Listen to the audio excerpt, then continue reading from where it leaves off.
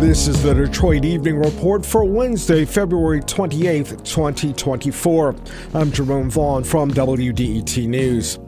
Detroit voters had the opportunity to head to the polls yesterday for Michigan's presidential primaries. As expected, President Joe Biden won the Democratic primary. He faced opposition from a coalition asking Democrats to vote uncommitted as a protest against the Biden administration's strong support for Israel.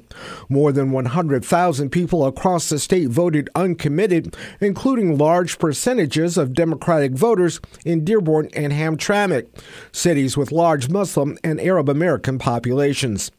President Biden received 86.8% of Democratic votes in the city of Detroit. About 11% of Detroit voters cast their ballots for undecided.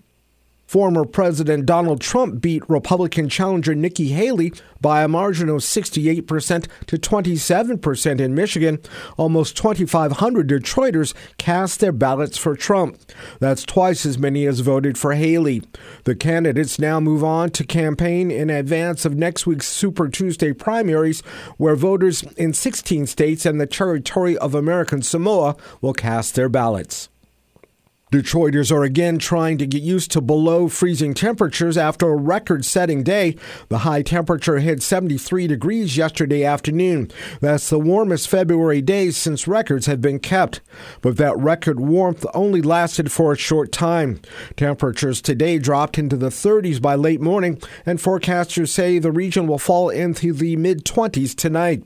The cold spell should be short-lived, though. Highs should be back into the 60s by this weekend. Severe weather passed through Michigan late last night, prompting weather alerts across the southern third of the state. Detroiters who went to bed early may have been awakened by heavy thunder after midnight. A tornado was reported in Grand Blanc, about an hour north of Detroit. That storm knocked down trees and damaged an industrial warehouse and some homes.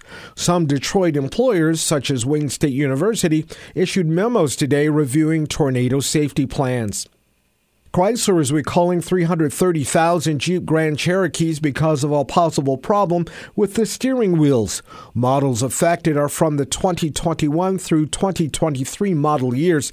The National Highway Traffic Safety Administration says two parts could separate, causing the steering wheel to fall out. The driver could lose control of the vehicle and crash as a result. Dealers will replace the parts for free. Affected owners will be notified by mail.